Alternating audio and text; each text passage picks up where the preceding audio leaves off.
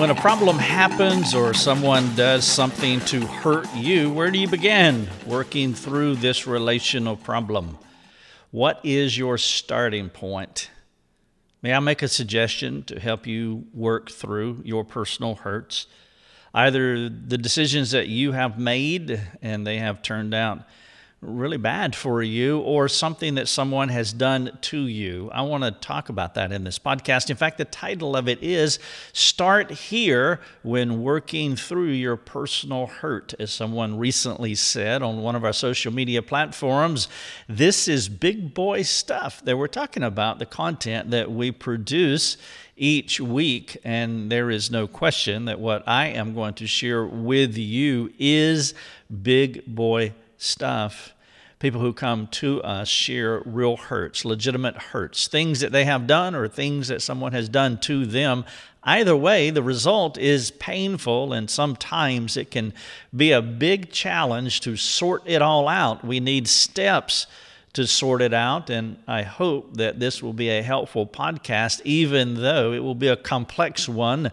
There will be mystery involved, and you'll have to put on your thinking caps. And so if you want to talk to me about this podcast, you're welcome to do that. Go to our website, get your free username and password, and jump on our forums, and you can do just that. We'll be more than happy to interact with you with whatever the issue is. The first lesson in problem solving begins with God. And so I titled the podcast, Start Here When Working Through Your Personal Hurt. So I would imagine that most of you would expect me to say that if you want to work through your personal struggle. You want to begin vertically. He is your starting point. But I want to add a little color to this scripture tidbit, that which you have expected. More than just starting with Him, you start with what you know about Him. And so let me ask you that question. What do you know about God? What is the first thing that comes to your mind? The Lord is your starting point, but what do you know about Him? I want to suggest that you begin from this perspective about God, that He is good.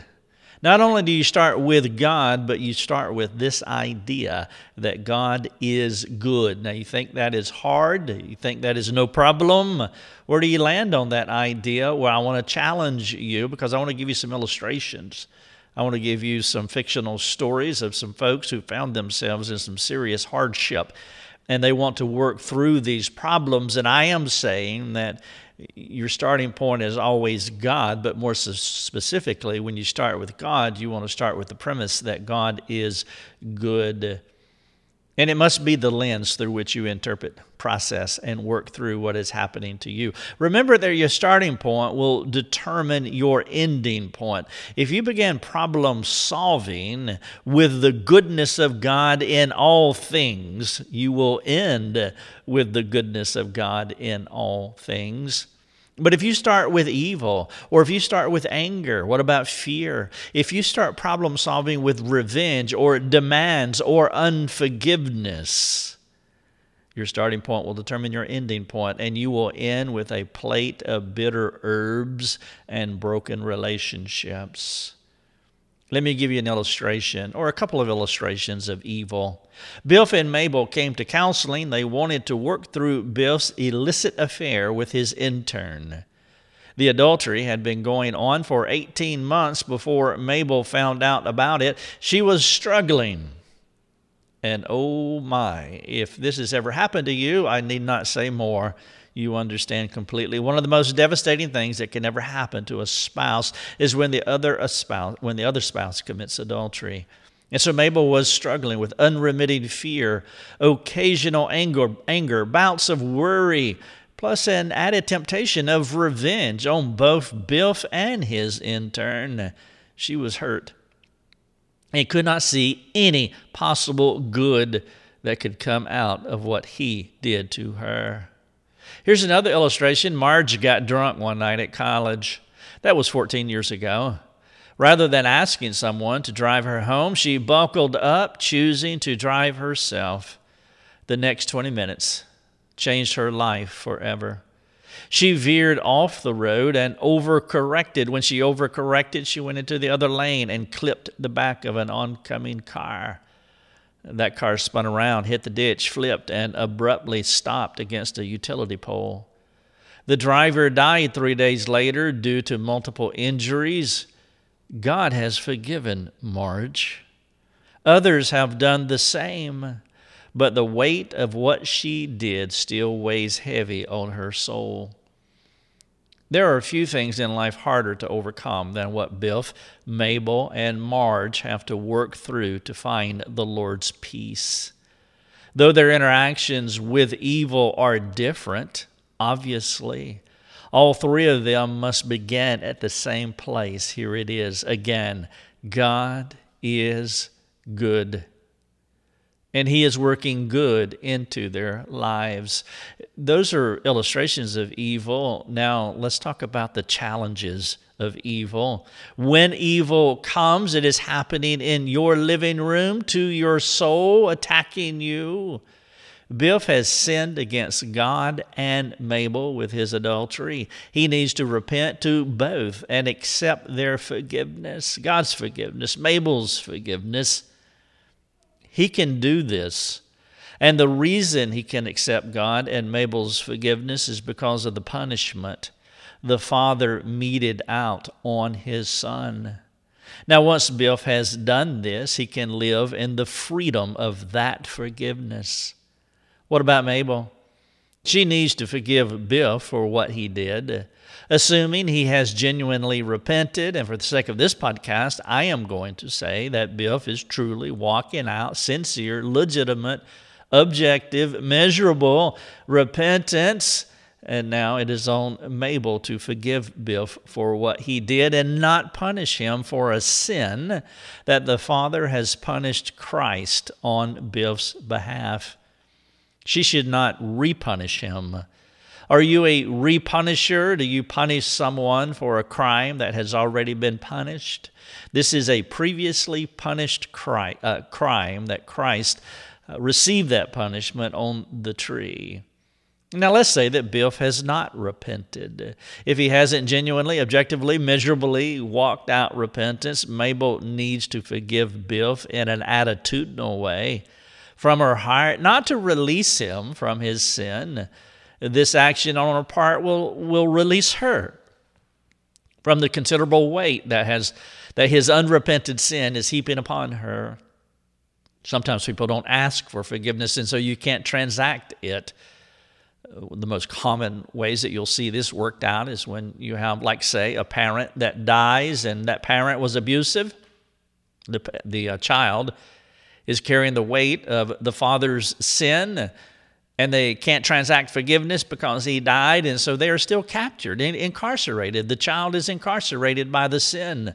That's where attitudinal forgiveness is really powerful and profound, as they can work through this process and forgive them from their heart, even though they may never be forgiven transactionally. Christ prayed this way on the cross. Father, forgive them, for they do not know what they are doing. Christ was not releasing them from their sin, because that's not how you receive release from sin. Somebody just waving a wand and willy-nilly forgiving you of your sin, and you don't care, you're not asking. They were not asking Christ for forgiveness, but he experienced release from their sin in his heart. Because of his humility, he was not angry, bitter, vindictive, or controlled by their foolishness, which is why he was able to humbly pray for them, even though they had not repented. His attitude was good, ready, set to forgive anyone if they were to ask him. Will Mabel rest in the goodness of God as she applies these gospel truths to her situation? The truth is that God forgave her for more than what Biff has done to her. I would not say that to her because it sounds callous and cold, but between you and me and a counseling training session, as this podcast is, well, that is true. And will she share the goodness that God gave to her? While we were sinners, Christ died for us. Will she share that same gospel goodness with her husband? Will Biff live in the freedom of the gospel? Not just being free from the condemnation of his sin because of his repentance, but be free from the regret as he thinks about the consequences of his sin. You know that often happens.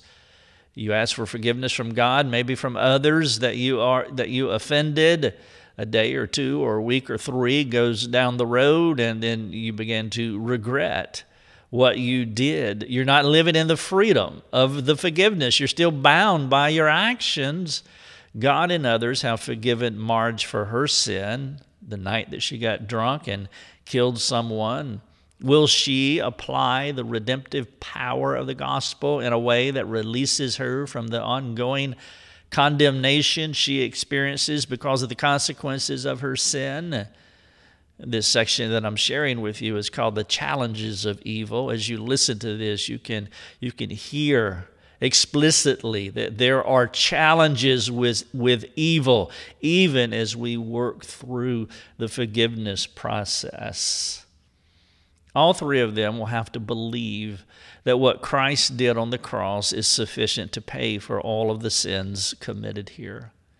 All three of them will have to apply the gospel for the removal of these sins. This is hard gospel work as they get in the trenches with sin and bring the gospel to bear from the different angles that I have presented to you, whether it's repentance or future regret that they're struggling with, or you're the victim as Mabel was. These 2 points, all of them will have to believe that what Christ did on the cross is sufficient. All of them will have to apply the gospel for the removal of their sins. They will need more than just a courtesy nod to apply these 2 points. This moment is a crucial time in their reconciliation process with God and with others. Most people struggle with the fact that they do not have to do anything to merit God's good favor. They believe that relief and release from sin must cost them something. They believe that they must pay something. And this is why they struggle with the fact. I mean, they would tell you, for by grace I am saved, I live in grace and all that kind of stuff. But you know it's not true when they struggle with regret or feel like they have to pay some kind of penance for what they have done. Or in Mabel's case, she could easily believe that she must punish her husband for what he did, rather than helping him get to Christ, the one the Father punished for Biff's sin. It takes a lot of biblical maturity to live out the gospel authentically. If they don't bring the gospel to bear on all these sins, they will seek to pay for what they did through different forms of punishment like regret or guilt. They may not articulate it this way, but what they would be saying in such a case is that grace is cheap and grace is not easy. What they do not understand is that grace is never cheap. Their sin cost Christ his life. Though it is as easy as believing, it was a painful ordeal because the Father executed his Son for the sins they committed. Someone had to pay. Someone did pay, and that person was the Savior of the world. To not accept God's plan for forgiveness is to make oneself a god. Did you hear that? Think about that. If you don't accept God's plan for forgiveness, if Mabel will not accept God's plan for forgiving Biff, but punishes him or holds out revenge toward him, unforgiveness, then she is the one. She has made herself God, the one who decides how a person receives forgiveness from sin and how a person must pay for sin. This kind of anti-God thinking mocks the cross. It says the Father's punishment of his Son on the cross was not enough. What I'm describing here is a twisted form of self-righteousness. My sin is more significant, greater than God's ability to pay and satisfy. Therefore, I must pay at least part. I add my good works, even if those works are ongoing guilt and pity. Or in Mabel's case, she will punish her husband until she is satisfied that he has done enough. But in either case, whether it's Biff's ongoing pity or guilt, or Marge's ongoing pity and guilt, or Mabel's punishment of Biff, they add good works or reasonable effort to Christ's righteousness. And between the two, Christ, what he did and what they are doing, through their guilt or pity or punishment, there is satisfaction for the sin committed. The Father put the Son on the cross. There is nothing else for anyone to do but accept this truth. It was not free. It was not cheap. Christ paid for all your sins, past, present, and future. Do you believe this? The process of problem solving always begins with this truth. I said it earlier, God is good. When evil comes into your world, like with Biff and Mabel and Marge, you must anchor your soul in this one truth. God is good. That is the first step. Step number 2 in problem solving is the removal of the guilt, as illustrated in what I have been sharing with you. God's goodness forgives evil. So step 1, God is good. Step 2, because he is good, God forgives evil. And you don't have to add to that with your pity, your regret, your guilt, or your punishment of the evildoers. And now that you have experienced forgiveness, you have to interact with the consequences of the sin. Whether someone did it to you, like Mabel, the victim of adultery, or you did it, like Biff and Marge. You believe that God is good, step 1. Step 2, you're living in the forgiveness of that, whether you're the victim or the perpetrator. Now you have to interact with the consequences, because the consequences are still there. In a sense, the adultery will never go away. It will always be an echo in their lives, and it can rear its ugly head at any point. That's a consequence.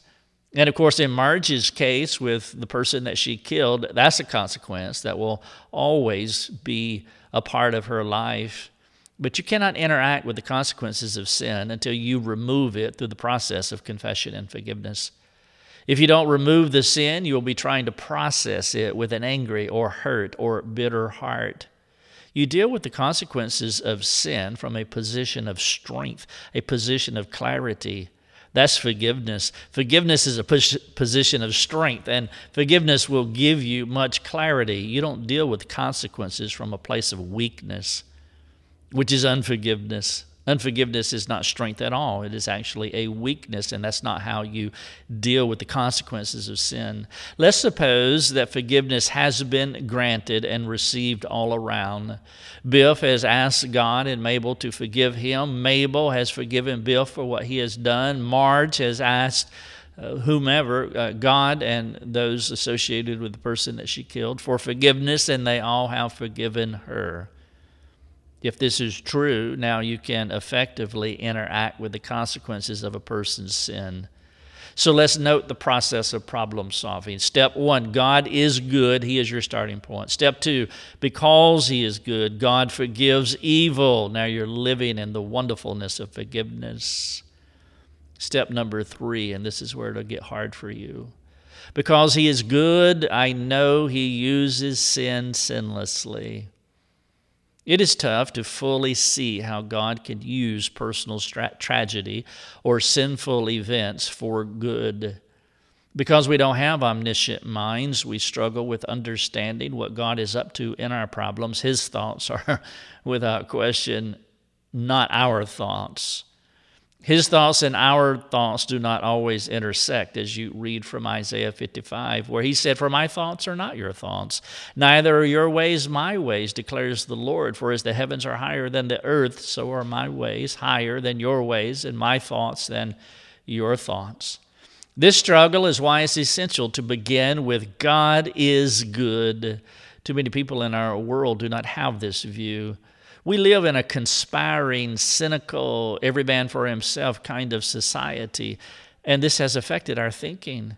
It is hard for us to believe God is always good, for our good and his glory. This problem is a faith, belief, trust issue. Will we find God in all things and always doing good?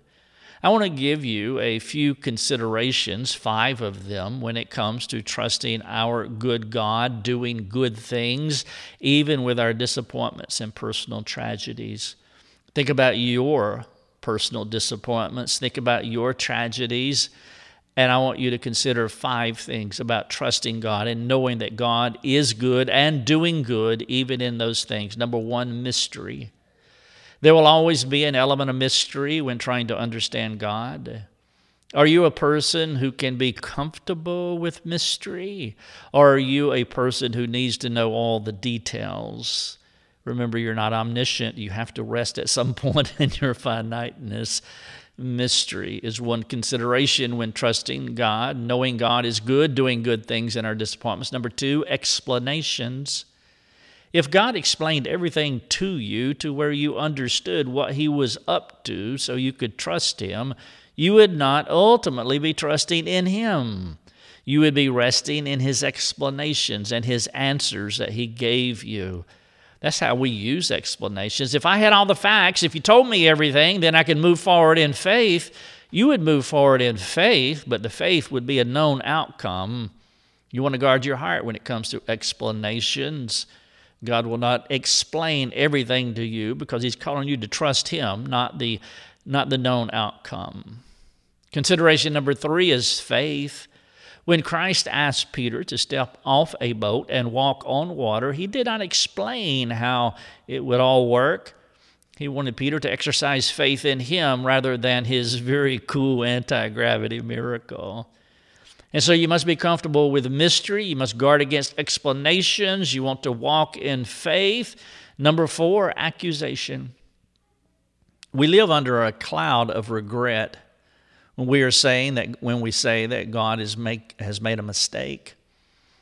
Quote, I would not have this regret if things would have turned out differently, end quote. Do you realize that this kind of thinking is a covert charge against God's character? It is saying he was not on the job. You want to guard against accusation when it comes to thinking about your tragedy and personal hurts. And then number 5 is arrogance. Not only is it an accusation against God, but it's a clear statement that you know better. If you were in charge, you would have done things differently. That is a competing against God worldview. Who will be God, you or him?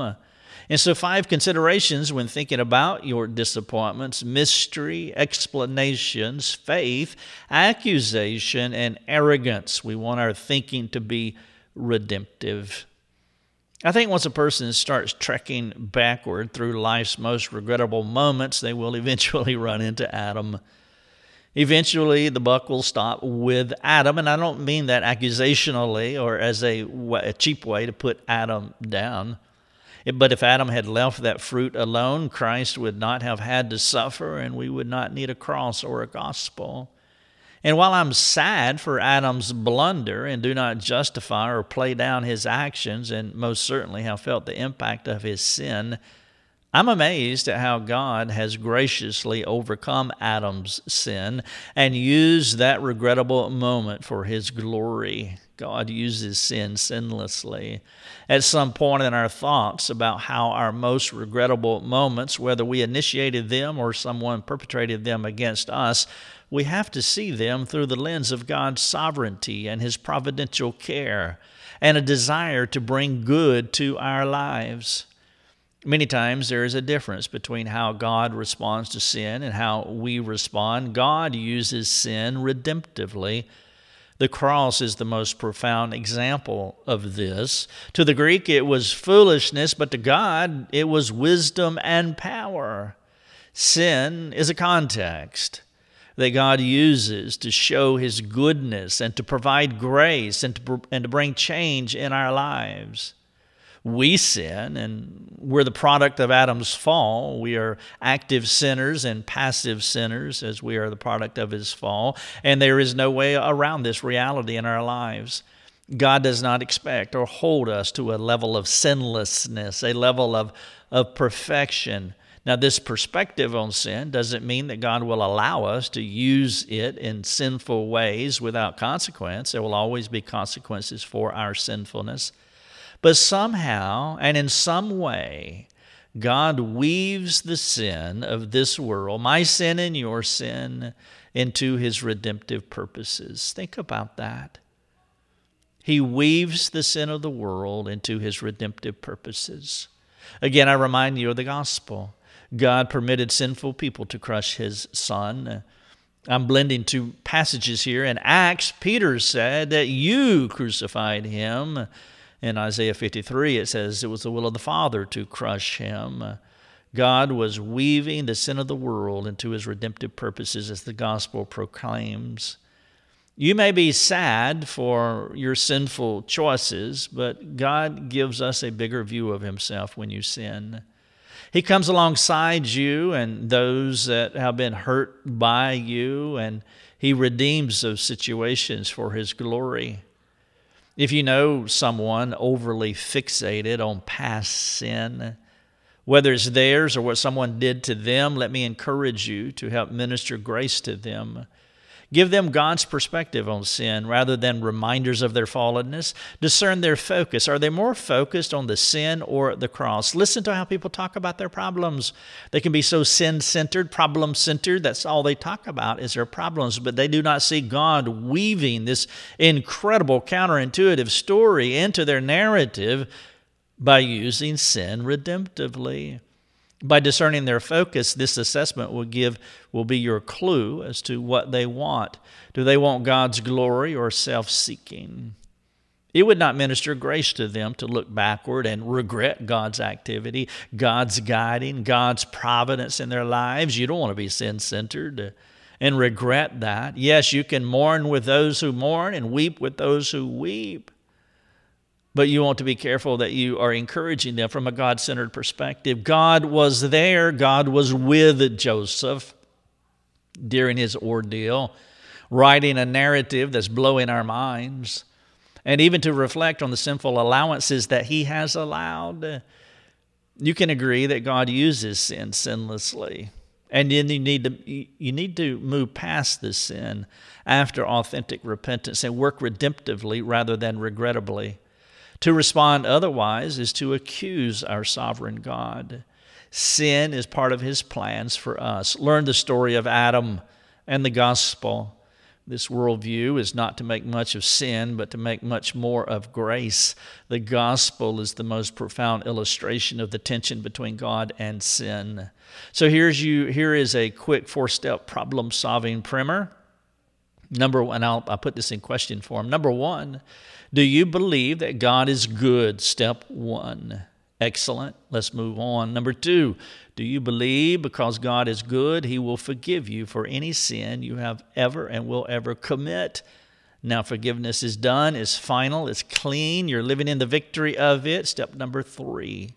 Do you believe because God is good, he will forgive those who have sinned against you? You want to live in the freedom of that. And then number four, do you believe because God is good that he will use sin sinlessly? The title of this podcast is Start Here When Working Through Personal Hurt. I have a few questions in the call to action, and then we can finish up. Question number one, when you look at the evil that is in your life, whether you caused it or someone else caused it, do you view it through the lens of God is good? You want to be careful here. You want to stay here for a while if necessary. You have to have this fixated in your mind. God is good, and you'll never be more challenged by that thought than when you are struggling. Number two, are you angry, critical, bitter, vindictive, or other such things when you think about what someone did to you? Compare what they did to you with what you did to Christ. If you're stuck here, then you really haven't settled this thing about God being good. Number three, if you carry the guilt or regret for things you have done, why is that? What is it about God's goodness that you're unwilling to accept? And finally, number four, are you able to forgive those who have hurt you? If not, you do not understand the gospel the way that you should. Perhaps you want to chat with us about this. We would love to talk to you. Come to our website. The article, Start Here When Working Through Personal Hurt. Your Daily Drive is a production of rickthomas.net, a global community that is seeking to live more productive and inspiring lives. If you'd like to learn more about our community, please go to rickthomas.net. rickthomas.net.